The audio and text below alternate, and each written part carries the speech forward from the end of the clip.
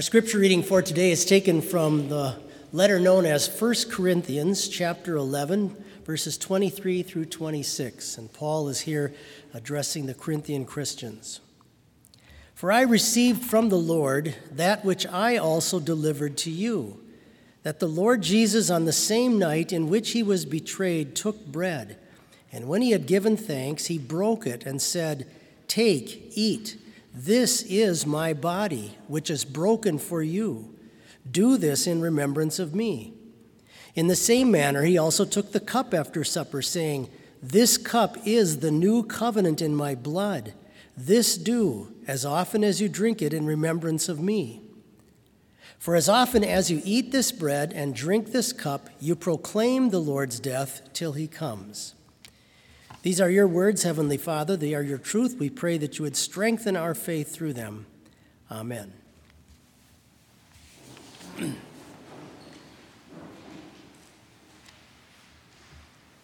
number of years ago, I was talking to a friend of mine who had been a pastor at the time over in the Czech Republic. And after the walls fell of communism, a number of churches started to grow again. And he was one of the pastors sent over to help serve many of these people. And he told the story about an elderly shut-in woman that he went to visit and had finished a little devotion with her and celebrated the Lord's Supper and had these little plastic individual cups you've probably seen before if you've been to churches that use those. And he was going to take it and throw it in the wastebasket, and this elderly woman said, "Can I have that?" And he said, "Well, I suppose it's just a little plastic cup." And she said, "Well, I'll take that, thank you." And she took it from him, and she pulled back the curtain on her window in her room, and here on the windowsill there were about 20 of these cups. And she said, "I like to keep them because they remind me of God's love for me." And he was really taken back by that. What an appreciation she had for the Lord's Supper, that even a cup that's now empty could remind her of what a blessing we have in this sacrament, even to the point of picking them out of the garbage can, cleaning them out to put them on her windowsill. When Jesus instituted the Lord's Supper, the night that he was betrayed, if you remember before he went out into the garden, that night he had celebrated the Passover with his disciples. And that meal that he then takes the leftovers from and institutes the Lord's Supper, that precise meal becomes the very turning point, the pivoting point from the Old Covenant, the Old Testament, to the New Covenant, the New Testament. And that's why Jesus says to them that night, "I give you a new covenant in my blood." And this would now mark the beginning of the New Testament church. All of the things that had been involved with Old Testament worship life, all of those ceremonies and sacrifices and all the rituals and things that had to be done were pointing ultimately to him, and he now became the embodiment. He became the very fulfillment of all of that Old Testament worship, which was now no longer necessary, and he turns to the new covenant church that we now belong to as Christians in this age. And he now gives us not just elements to remind us of who he is, but himself. He says, "I give you my very body and blood with these blessed elements of bread and wine." Now, the context of the passage in front of us is that the Corinthian Christians had sort of forgotten about the importance of this supper, and they weren't really handling it and dealing with it in the right way. St. Paul has to write this because they were kind of treating things too casually. And sometimes we can fall into that same thinking when it comes to preparing for the Lord's Supper. They had started to misuse the sacrament in their congregation. And Paul is warning them that when you do that, you run into the danger, even as a Christian, of taking it to your judgment, taking it in a way that God forbids and that he would hold his judgment over you. And so Paul has to sort of redirect their thinking. In fact, he goes so far to say that with what they're doing, they should stop this and flee from idolatry. He calls it idolatry as to how they're treating the Lord's Supper. A few decades ago, there was a theologian by the name of Hermann Sasse from Germany and later Australia. and he wrote this. I always like this. He said, "Nearly every doctrine of the Bible comes to bear on the Lord's Supper." You can make kind of a connection of almost every teaching in the Bible finally to this meal that Jesus gives us. And that means also on the other side, conversely, that almost every heresy that has come in the church will work its way finally to the Lord's Supper as well. Satan knows just how precious this gift is to the church. And he knows if he can steal your heart away from it, if he can steal your thinking away from being properly understood and prepared for it, he can harm your faith. When we eat the very body and blood of Christ, eat and drink that, it's for the forgiveness of our sins. And St. Paul says, on top of that, we proclaim the Lord's death until he comes. Properly preparing for the Lord's Supper keeps us ready for Jesus' return. We are now in the last few weeks of the church year when the calendar of the church decided centuries ago to use this time to think about the end times and how the church should be ready for our Savior to come back. And the most spiritually unhealthy thing that you and I can do is to procrastinate with our repentance, to think that we can kind of put that off and it's no big deal before God. It's sort of like allowing a bad tumor to grow inside of your body, except in a spiritual way. And so the Lord's Supper, when we prepare for it properly by examining ourselves, it doesn't allow that tumor to get embedded in us, that tumor of doubt or apathy. And so when we properly go and examine ourselves and repent before God of all of our sins before we take this special meal, it's a way, it's almost like the Holy Spirit acts like a surgeon to cut out these bad tumors that can grow inside of us.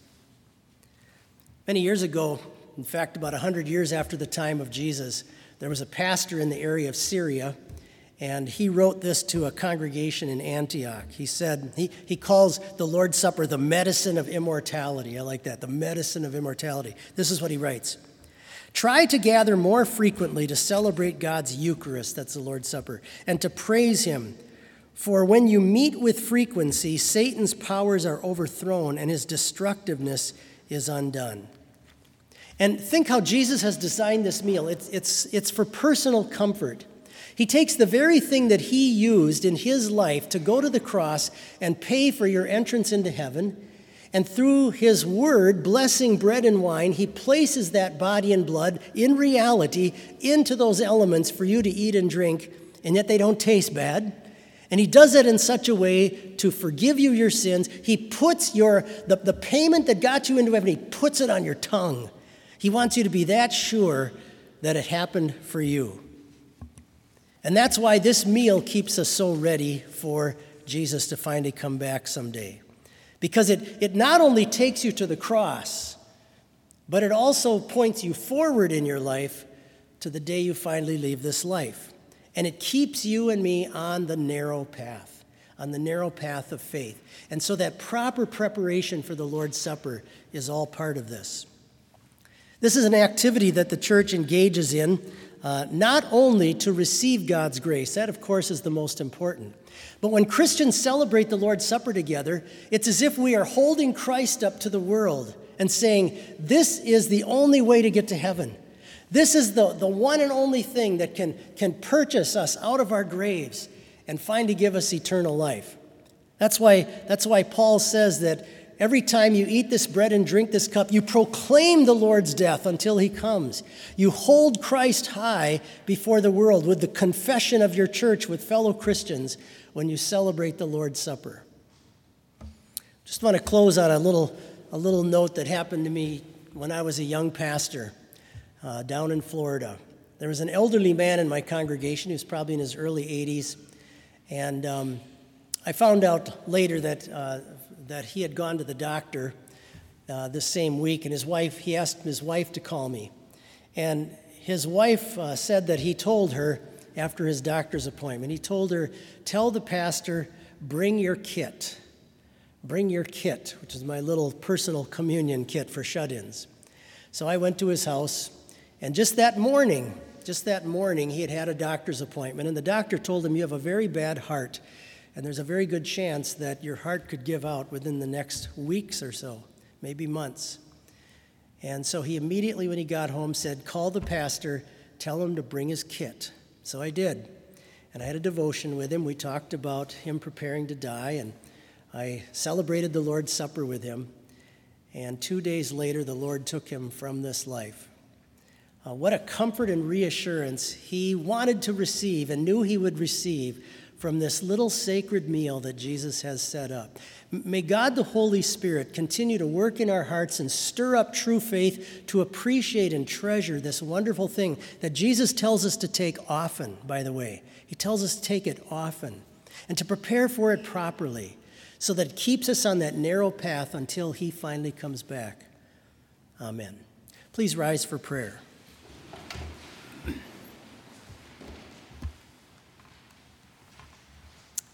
And our prayer today is to the Holy Spirit. Thou sacred love, grace on us bestow. Set our hearts with heavenly fire aglow, that with hearts united we love each other, of one mind, in peace with every brother. Lord, have mercy. Amen.